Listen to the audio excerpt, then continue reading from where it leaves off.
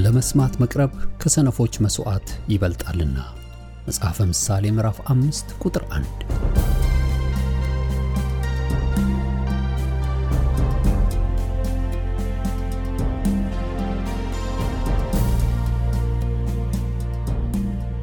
ይህን የእውነትና የሕይወት ድምጽ አገልግሎትን ለማድመጥ መቅረቦ ብልህነት ነው። ስለዚህ ጊዜውን ሰጥተው ለማድመጥ መወሰኖ ማትረፊያ ይሆንልዎታል። በዚህ አገልግሎት የእግዚአብሔርን ቃል ብቻ ይማራሉ። በተለያዩ ርዕሶች ላይ ውይይቶች፣ ጥያቄና መልሶችም ይካሄዳሉ። እርስዎ ከዚህ ቀደም በግል ጊዜው መጽሐፍ ቅዱሶትን ሲያጠኑ የተፈጠረቦት ጥያቄ ቢኖር በቃሉ ባለቤት በመንፈስ ቅዱስ አማካኝነት ምላሽን እንዲያገኙ ወደዚህ አገልግሎት ጥያቄውን መላክ ይችላሉ። የእውነትና የሕይወት ድምጽ አገልግሎት ከአጥቢያ አብያተ ክርስቲያናት ጋር በመተባበር የክርስቶስን አካል በቃሉ የማስታጠቅን አገልግሎት ለመስጠት በእግዚአብሔር ጸጋ ይተጋል። አሁን ለዛሬው ወደ ተሰናዳሉ የቃሉ ድግስ ልጋብዞ። መልካም የበረከት ጊዜ።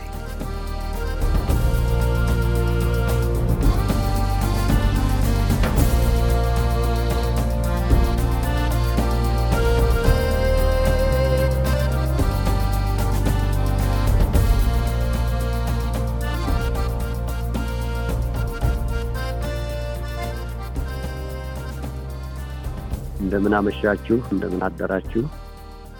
እግዚአብሔር አምላካችንን እናመሰግናለን። እግዚአብሔር ስለሚሰራው መልካም ነገር ሁሉ፣ ስለተጠበቀው፣ ስለምህረቱ እግዚአብሔርን ያመሰግን። ወደ እግዚአብሔር ቃል እንሄዳለን።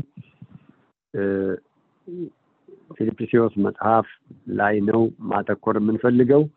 ወደ መጽሐፉ ገና አልገባንም፣ ግን በመጽሐፉ ውስጥ በጣም እንደ ክርስቲያን ተጠንቀን የምንኖርባቸውን ሐሳቦች ነው እስካሁን እያነሳን ያለው። አሁንም ራሱ የሚቀጥሉት ሳምንታቶች እንደዛ ነው። ወደ ዋናው ሐሳቡ በርስ ባይበርስ ገና አልገባንም። ራሱ ምዕራፍ 1 ጀምሮ ገና እንሄዳለንና ግን በዚህ መጽሐፍ ውስጥ ሰላማችንን የሚሰርቁና ሰላማችንን ደግሞ አስጠብቀን የምንኖርባቸውን ሐሳቦች ነው እስካሁን እያየን ያለነው። ዛሬም እሱን ነው የምንመለከተው። ፊልጵስዩስ ምዕራፍ 4 ቁጥር 4 እስከ 7 የእግዚአብሔር ቃል እንደዚህ ይላል። ሁል ጊዜ በጌታ ደስ ይበላችሁ፣ ደግሜ እላለሁ ደስ ይበላችሁ። ገርነታችሁ ለሰው ሁሉ ይታወቅ፣ ጌታ ቅርብ ነው። በነገር ሁሉ በጸሎትና በምልጃ ከምስጋና ጋር በእግዚአብሔር ዘንድ ልመናችሁን አስታውቁ እንጂ በአንዳች አትጨነቁ። አእምሮን ሁሉ የሚያልፍ የእግዚአብሔር ሰላም ልባችሁንና ሐሳባችሁን በክርስቶስ ኢየሱስ ይጠብቃል። ዛሬም ጌታም ቢፈቅድ የሚቀጥለው ሳምንት የምንመለከታቸው ደስታችንን የሚሰርቁ ሌቦች፣ የክርስትና ሕይወታችን ወይም የእምነት ሕይወታችንን ደስታችንን የሚሰርቁ ሌቦች የሚል ነው አርዕስት የሰጠሁት። እና እነዚህ ደስታን የሚሰርቁ ሌቦች ምን እንደሆኑ በዝርዝር እንመለከታቸዋለን። ዛሬ ጌታ ቢፈቅድ የመጀመሪያው ጭንቀት፣ ሁለተኛው ንብረት ገንዘብና ሀብት፣ ሶስተኛው ፍርሃት። እነዚህን ዛሬ ለመመልከት እንሞክራለን። ሌሎቹን እንቀጥላለን። እስከ 8 ናቸው እነዚህ ሌቦች ብዬ የጠቀስኳቸው እንትኖች እዚሁ መጽሐፍ እንደገናም ከሌሎቹም የእግዚአብሔር ቃል ክፍሎች እየሄድን ማለት ነው። ስለዚህ በዚህ ባነበብነው ክፍል ስትመለከቱ አትጨነቁ የሚል ራሱ እስር ቤት ያለ ሰው ደስ ይበላችሁ ካለ በኋላ ደግሞ አትጨነቁ ያለው ነገር አለ። ስለዚህ የመጀመሪያው የምንመለከተው አትጨነቁ የሚል ነው እና በተለይ ሰፋ ያለ ዝርዝር ማቴዎስ 6 ከቁጥር 25 እስከ 34 ብታነቡ በደንብ እዛ ቦታ ላይ ብቻ 4 ጊዜ ታገኙታላችሁ አትጨነቁ የሚለው እና ስለዚህ ነጥቦችን ቶሎ ላንሳላችሁ። የመጀመሪያው ራሱ በአንደኛ ደረጃ ራሱ ማስቀምጠው በአንዳች አትጨነቁ ይላል። በአንዳች አትጨነቁ ማቴዎስ 6:34 ላይ ምንም በቃ ሀገር እንደዚህ ሆነ ይባል፣ ኢኮኖሚው እንደዚህ ሆነ ይባል፣ በዓለም ክፉ ችግር እየመጣ ነው የሚባል፣ ኮሮና ቫይረስ መጣ ይባል፣ ሌላ ዴልታ መጣ ይባል፣ ሌላ ሰርድ መጣ ይባል፣ መምጣቱ ስለማይቀር ማለት ነው እግዚአብሔር ስለተናገረን ቸርቻችን። ስለዚህ ይሄ ሁሉ ቢሆን ምን አትበሉ፣ በአንዳች አትጨነቁ ወገኖቼ። የተጠራነበቱ ህይወት እስር ቤት ደስ ይበላችሁ የሚያሰኝ፣ በእስር ቤት ተጥለው በሰላም የሚያንኮራፉበት፣ ለጥ ብለው የሚተኙበት፣ እግርና እጃቸው ተጠርቆ የሚዘምሩበት የሚያመልኩበት ህይወት ነው የተጠራነው። መጽሐፍ ቅዱስ ስናነበው ተረት ይመስለናል። የተኖረ ህይወት የሚነገረኝ ራሱ እኔ ባልኖረው የኔ ችግር ነው፣ እናንተ ባትኖሩት የእናንተ ችግር ነው እንጂ መጽሐፉ የሚለው እውነት ነው፣ የተኖረ ህይወት ነው። ስለዚህ በአንዳች አትጨነቁ ሲል ጌታችን ኢየሱስ ክርስቶስ ማቴዎስ 6 በጎን ፈሪሳውያን ሊገሉት፣ በጎን ከሮማውያን ጋር አያይዘው እሱን ራሱ ለማስገደል ጧት ማታ የሚያደቡበት በእንዲህ አይነት ህይወት እየሄደ ነው ጌታ ስጋ ለብሶ በዚህ ምድር ሲመላለስ ይህን ቃል የተናገረው ማለት ነው። ሁሉን ጥለው ኑሯቸውን ሁሉ ጥለው ለሚከተሉት ሰዎች ይህን የተናገራቸው። በአንዳች ምናምን አትጨነቁ። እኛ እኮ ዛሬ የሞላ ቤት ተቀምጠን፣ ከተመቻቸ ስፍራ ተቀምጠን፣ ከተደላደለ ሀገርም ተቀምጠን፣ ከደሃው ሀገር ተቀምጠን ልዩነት የለም። ለምንድን ነው? ከሌላው ከማያምነው ህዝብ የተሻለ ህይወት የለም። እንጨነቃለን። ለምን? ሁለተኛው ነጥቤ እንደዚሁ አንደኛ ጴጥሮስ ምዕራፍ 5 ቁጥር 7 ላይ እንደዚህ ይላል፣ የሚያስጨንቃችሁ ሁሉ በእርሱ ላይ ጣሉ፣ እርሱ ስለእናንተ ያስባልና። የሚያስጨንቃችሁ ሁሉ በእርሱ ላይ ጣሉ። ታዲያ ለምን እንጨነቃለን? የእግዚአብሔር ቃል እንደዚህ ካለ ለምንድን ነው ክርስቲያን የሚጨነቀው? ዛሬ በጣም የብዙ ሰው ትዳርን፣ የብዙ ሰው ቤተሰብን በቤተ ክርስቲያን ብትሉት የስንት ህይወት እየጎዳ ያለ ነገር ነው። ፕሮፌሰር አታላይ ዓለም ሲናገር ዛሬ በቤተ ክርስቲያንም ከቤተ ክርስቲያን ውጭ ያሉትን ልዩነት የለውም፣ ሁሉም ወደ ሳይካትሪስት የሚመጣ ሆኗል። መድኃኒት ኢየሱስ እያለ፣ ፈዋሽ ኢየሱስ እያለ፣ ረፉ ያለ ኢየሱስ እያለ ባለማረፋችን ምክንያት በሽታ ገዝተን የምንመጣ ማለት ነው። የሚያስጨንቃችሁ ሁሉ በእርሱ ላይ ጣሉ፣ እርሱ ስለእናንተ ያስባል። አንደኛ ጴጥሮስ 5:7 ላይ የተናገረው የእግዚአብሔር ስም የተባረከ ይሁን። ሶስተኛው ሐሳቤ ማቴዎስ 6:31 እንደገና ሉቃስ ምዕራፍ 10 ቁጥር 41 ላይ ጌታ ኢየሱስ የተናገረው ነው። በምትበሉት በምትጠጡት አትጨነቁ። የሚገርም እኮ ነገር ነው። በምትበሉትም በምትጠጡትም አትጨነቁ። እንግዲህ መቼም የመጀመሪያ ዋና ነገር እኮ አስቡ፣ መብል፣ መጠጥ፣ መጠለያ መቼም እነዚህ የመጀመሪያ አስፈላጊ ነገሮች ናቸው። ስለዚህ አትጨነቁ። ለምን? የሰማይ አባታችሁ ራሱ የሰማይን ወፎች ተመልከቱ፣ አበቦችን ተመልከቱ፣ ሳይሰሩ ሳይደክሙ እርሱ ራሱ ያሳምራቸዋል። ይሄ ሲባል ደግሞ ስራ እንዳንሰራ እየተናገረ ነው ፓስተር አበራን። የማይሰራ ይብላ ይላል። ያም ማለት አይደለም። እንደውም ብዙ ጊዜ ጴንጤውን የሰነፎች መጠራቀሚያ እየሆነ ነው ይባላል። ኢትዮጵያ እንደዛ አይደለም። የማይሰራ አይብላ ነው። እንደውም ክርስቲያን ጠንካራ ሰራተኛ ነው መሆን ያለበት። ጠንካራ ተማሪ ነው መሆን ያለበት። ጥሩ ባለትዳር ነው መሆን ያለበት። ጥሩ አገልጋይ ነው መሆን ያለበት። ይሄ የሚጠበቅብን ህይወት። ስለዚህ በምትበሉት በምትጠጡት እንኳን አትጨነቁ። የጌታ ኢየሱስ ክርስቶስ ዋና ሐሳቡ ምንድነው? መጨነቅ የለባችሁም፣ ተጨንቃችሁ በቁመታችሁ ላይ አንድ ስንዝር አትጨምሩ ነው ብሎ የተናገረው ጌታ ኢየሱስ ክርስቶስ። አሁን እየተናገርኩት ያለው ኢየሱስ የተናገራቸው ነጥቦች ነው። አንድ ቦታ ብቻ ነው ሐዋርያው ጴጥሮስ የተናገርኩት። አራተኛው ሐሳቤን እንደዚሁ ማቴዎስ 6:25 ላይ ይገኛል። ስለ ነፍሳችሁ ስለምትበሉት አትጨነቁ፣ ስለ ነፍሳችሁ ስለምትበሉት ምን በሉ አትጨነቁ። እቺ ነፍስ እኮ በቃ አእምሮን፣ ሐሳብን፣ ፍቃድን ይዛ ሰውን ታንከራታለች። አሁን እኔ እዚህ እየተናገርኩ የራሱ ሐሳባችሁን ወስዶ ራሱ ኢትዮጵያ ድርሶ ሊመልሰው ይችላል። ጃፓን፣ ቻይና ድርሶ ሊመልሰው ይችላል። ጸጥ ካላረግናት ነፍሳችን ባህሪዋ ነው። ለዚህ ነው ዳዊት ነፍሴ ሆይ ዝም በይ፣ ራሱ አምላክ የምንበል ላመስግንበት። ስለዚህ ጸጥ በይ ራሱ ነፍሴ ዝም በይ፣ እግዚአብሔርን ላመስግንበት ብሎ ሲናገር ታያላችሁ። ነፍሳችን ጸጥ ልናረጋት ይገባል። ምክንያቱም እኛ መንፈሳዊ ሰዎች ነን። በዚህ በአምስት ሕዋሳት ብቻ የምንኖር ራሱ ሴንሶች ብቻ የምንኖር ሰዎች አይደለም። መንፈሳዊ ሕግ የሚገዛን ሰዎች ነን። ነፍሳችንን ጸጥ ልናረጋት ይገባል። ማቴዎስ 6:25 ነው የሚናገረው። የመጨረሻው አምስተኛው ሐሳቤ ፊልጵስዩስ ምዕራፍ 4 አሁን ካነበብኩላችሁ ምዕራፍ 4 ቁጥር 6 ላይ ያለ ነው። በአንዳች አትጨነቁ። በአንዳች በቃ እንግዲህ እስር ቤት ያለ ሰው ነው ይሄን የሚናገረው። አስቡ፣ ሞት የሚጠብቀው ሰው ይሄን የሚናገረው። በአንዳች አትጨነቁ። ስለዚህ የመጀመሪያው እምነታችንን ራሱ ከሚቦረቡር ራሱ ከሚሰርቅ ህይወት አንዱ ምንድነው? ጭንቀት ነው። ዛሬ ራሱ በአሜሪካን ሀገር በብዙ ሚሊዮን የሚቆጠሩ በዚህ በሽታ ተመትተዋል፣ በጭንቀት ዲፕሬሽን ውስጥ ገብተዋል። በዚህ በኮቪድ ምክንያት ራሱ ጥናትና ሰርቬይ ላይ ሲመለከት ልጆች ብቻ ከ6ኛ ክፍል በታች ብቻ እንኳን የሆኑ 250 ልጆች ዲፕሬሽን ውስጥ ገብተዋል ይላል። ቤት መዘጋት ከመጣው አስቡ። እንግዲህ እኔና እናንተ ግን የምናየው የምንሰማው አትጨነቁ። ለምን? እግዚአብሔር የወሰነልንን ቀን አናልፍም። እግዚአብሔር ከወሰነልን ቀን በፊት ደግሞ ማንኛውም ራሱ ሞት አይወስድም። ለምን? እግዚአብሔር ወስኗል፣ እኛ አይደለም ወሳኝ እግዚአብሔር። ታዲያ ለምን እንጨነቃለን? ሁለተኛው ሐሳብ ገንዘብና ንብረት የሰዎችን ህይወት የሚሰርቅ። ቶሎ ብዬ ላንሳ አንድ 3 ሐሳቦች ከዚህ። የመጀመሪያው ሉቃስ ምዕራፍ 12 ቁጥር 15 ላይ ያለ ቃል ጌታችን ኢየሱስ ክርስቶስ እንደዚህ አለ፣ የሰው ህይወት በገንዘቡ ብዛት አይለካም። አንተ ሞኝ፣ እነሆ ነፍሴ ሆይ ጎተራዬ ሞልቷን ብይ ጠጪ ብለሃል፣ ነገ ነፍስህ ትፈለጋለች። ስለዚህ አንተ ሞኝ ነህ። አንተ ለፍተህ ባመጣው ነገር ነፍስህን ዋስትና አትሰጣትም። ገንዘብ ዋስትና አይሰጥህም። ወገኖቼ ዋስትና የሰጠን የጌታችን የኢየሱስ ክርስቶስ ራሱ አምላክና አባት እግዚአብሔር ለዘላለም የተባረከ ይሁን። ዋስትና የሰጠን ልጁ ያለው የዘላለም ህይወት አለው። ክብር ለእግዚአብሔር። ማንም የማይወስደው ህይወት የእግዚአብሔር አምላካችን ስም የተባረከ ይሁን። ዛሬ ብዙ ገንዘብ ያላቸው ሰዎች ራሱ ናቸው ወገኖቼ። የቲደብሊውኤ የሚባል አውሮፕላን የነበረው ባለቤት የነበረው ሰው ሆቴል ሄዶ ያረፈ እንደሆነ የመጨረሻውን ፍሎር እሱ ብቻ ነው። እዚህ ሀገር እንደመጣው ሆቴል ማኔጅመንት ነበርና የምሰራው። አንድ ጊዜ እዛ ሊያርፍ መጣና እንዳለ 11ኛውን ፍሎር በሙሉ እሱ ብቻ ያዘው።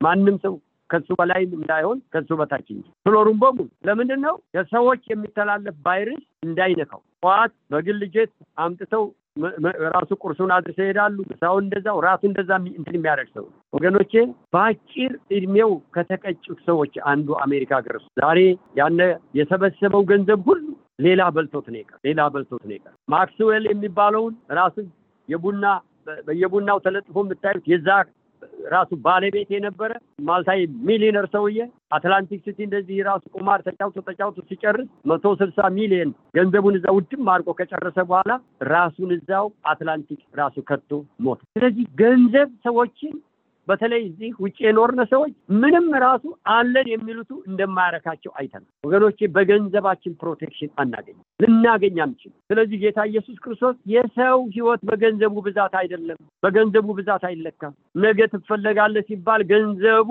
ነፍሱን አያስቀርለትም። ዛሬ ምናልባት ራሱ ሀብት ንብረት ያታለለን እንኖር፣ ምድራዊ ነገር ልባችንን የወሰደብን ሰዎች እንኖር። ወገኖቼ ወደ ኢየሱስ ብቻ ነው የሚያሳርፈው። ነፍስን፣ መንፈስን፣ ስጋን እርፍ የሚያደርግ እሱ ብቻ ነው። ርክት የሚያረካ በዚህ ምድር ያለውን ነገር ንቃችሁ እንድትኖሩ የሚያደርጋችሁ የጌታ ኢየሱስ ክርስቶስ ጸጋ መንፈስ ቅዱስ ከእናንተ ጋር ሲሆን ብቻ ነው ወገኖቼ። ያነ ሰማያዊ ደስታ ነው። ሰው ምክንያቱም ለምድር ብቻ አይደለም የተሰራው፣ የእግዚአብሔር እስትንፋስ እፍ የተባለበት ነው። ሁለተኛው ሐሳቤ መክብብ 5 ቁጥር 10 ላይ የሚገኝ ነው። እንደዚህ ይላል፣ ብርን የሚወድ ብርን አይጠግብም፣ ባለጠግነትን የሚወድም ትርፍን አይጠግብም ይላል። ብርን የሚወድ ብርን አይጠግብም፣ ባለጠግነትን ደግሞ የሚወድ ራሱ ባለጠግነትን ደግሞ አይጠግብም፣ አይረካ። እንዲያውም ሰለሞን ሲናገረው ከንቱ ነው፣ ንፋስንም እንደመከተል ነው። ታዲያ ለምንድን ነው ሰዎች በቃ ባለጠጋ ለመሆን የሚጋደሉት? አሁን እየተነጋገርን ያለው ገንዘብ መጥፎ ነው አይደለም። ገንዘብን ግን ነፍሳችንን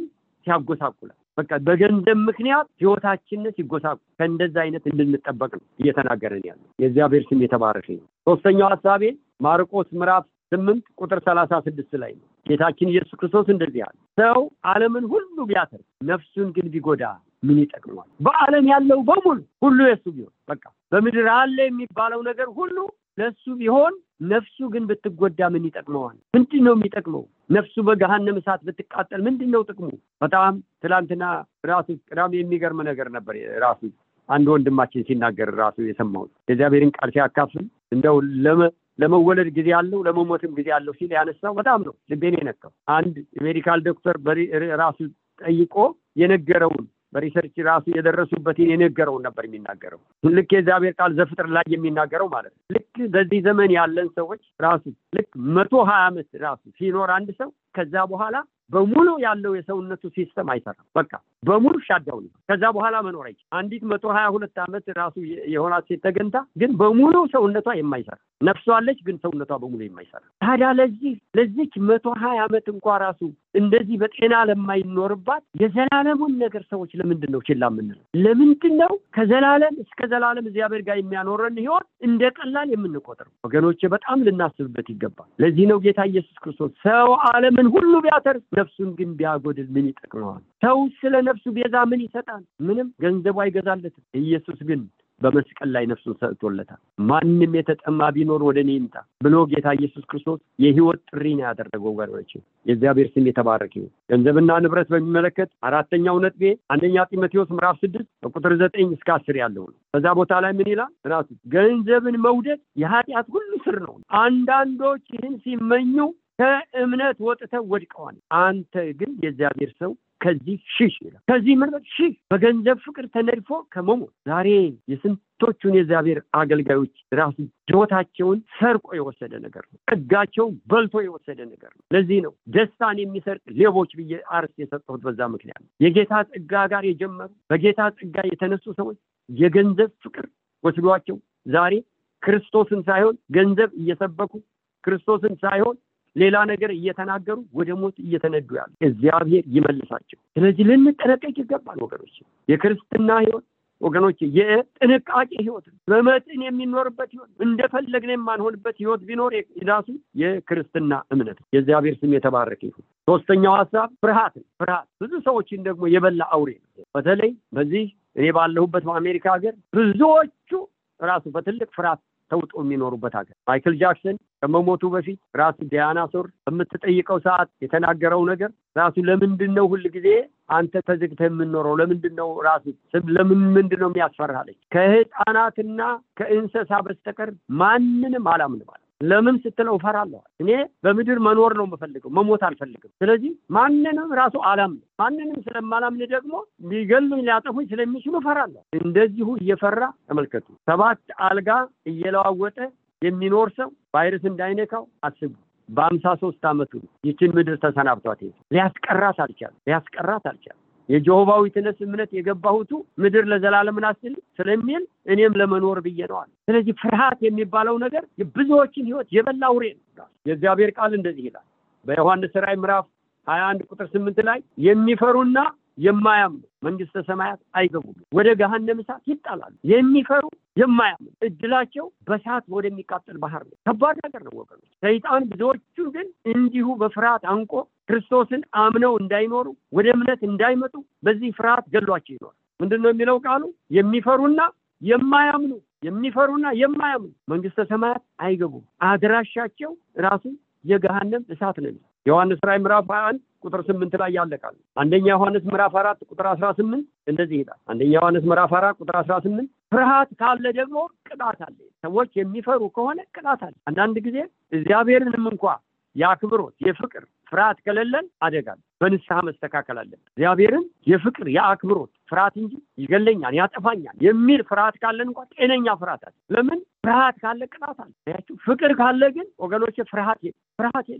እኔ ብዙ ጊዜ የጋብቻ ትምህርት ሳስተምር የምነግራቸው ነገር አለ። ዛሬም እንኳን ማስተምራቸው ነበሩ። የምትፈሪውን ባል ማግባታችሁም የምትፈራትን ሚስት ማግባታችሁም እላቸዋል። ስለዚህ ገና ካሁኑ መጀመሪያ ራሱ ገና ካሁኑ መጨረስ አለባችሁ። ይህን እርግጠኛ ሁኑ እላቸዋል። ምክንያቱም በፍቅር ላይ የተመሰረተ ስለሆነ፣ በመተማመን ላይ ራስን በመስጠት ላይ የተመሰረተ ስለሆነ። ስለዚህ ፍርሃት ካለ ቅጣት አለው። ማቴዎስ ምዕራፍ 10 ቁጥር 28 ላይ ማቴዎስ ምዕራፍ 10 ቁጥር 28 ጌታ ኢየሱስ እንደዚህ አለ፣ ስጋን የሚገሉትን አትፍሯቸው፣ ነገር ግን ስጋንም ነፍስንም መንፈስንም ራሱ በገሃነም ሊቀጣ የሚችለው እግዚአብሔርን ፍሯል። ወገኖቼ በዚህ ምድር ሰዎችን እናከብራቸዋል፣ ባለስልጣኖችን እናከብራቸዋል፣ እንታዘዛለን። ነገር ግን መፍራት የሚገባን ግን እግዚአብሔርን ብቻ ነው። ሁኔታን አንፈራም፣ የምንሰማውን አንፈራም፣ የምናየውን አንፈራም። ወገኖቼ በዚህ ጸጋ እንድንመላለስ እግዚአብሔር በእውነት ጸጋውን ይስጥ። ይሄ የተገለጠ እውነት ነው ወገኖች። የእግዚአብሔር ስም የተባረከ ነው። መጨረሻ ሁለተኛ ጢሞቴዎስ ምዕራፍ 1 ቁጥር 7 ላይ እንደዚህ ይላል፣ እግዚአብሔር ይላል የሰጠን የፍቅር የኃይል ራስን የመግዛት መንፈስ እንጂ የፍርሃት መንፈስ አልተሰጠንም። የፍርሃት መንፈስ አልተሰጠንም። ስለዚህ ወገኖች ዛሬ ህይወታችን በእነዚህ ሌቦች የተሰረቀ ሰዎች ወገኖች በማያስፈልግ ጭንቀት ውስጥ ያለን ጌታ ኢየሱስ ክርስቶስ ዛሬም የሚፈታ ጌታ፣ ዛሬም መፍትሄ የሚሰጥ ጌታ። የእግዚአብሔር ስም የተባረከ። ጭንቀት የሚያመጣውን ችግር ተመልክተናል። ገንዘብና ንብረት እንደገና ደግሞ ህይወታችን እንዴት እንደሚበላው ተመልክተናል። ፍርሃት ደግሞ እንዴት አይነት ጠንቅ እንደሆነ በተለይ ስለሱ በጣም ብዙ መናገር ይቻላል ካለን ከጊዜ እጥረት እንጂ። ስለዚህ እንዲህ አይነቱ ወገኖች እግዚአብሔር ከማይፈልገው ህይወት ነፃ የሚያወጣ ኢየሱስ ብቻ ነው ወገኖች። ኢየሱስ ብቻ ነው ከዚህ ነፃ የሚያወጣ።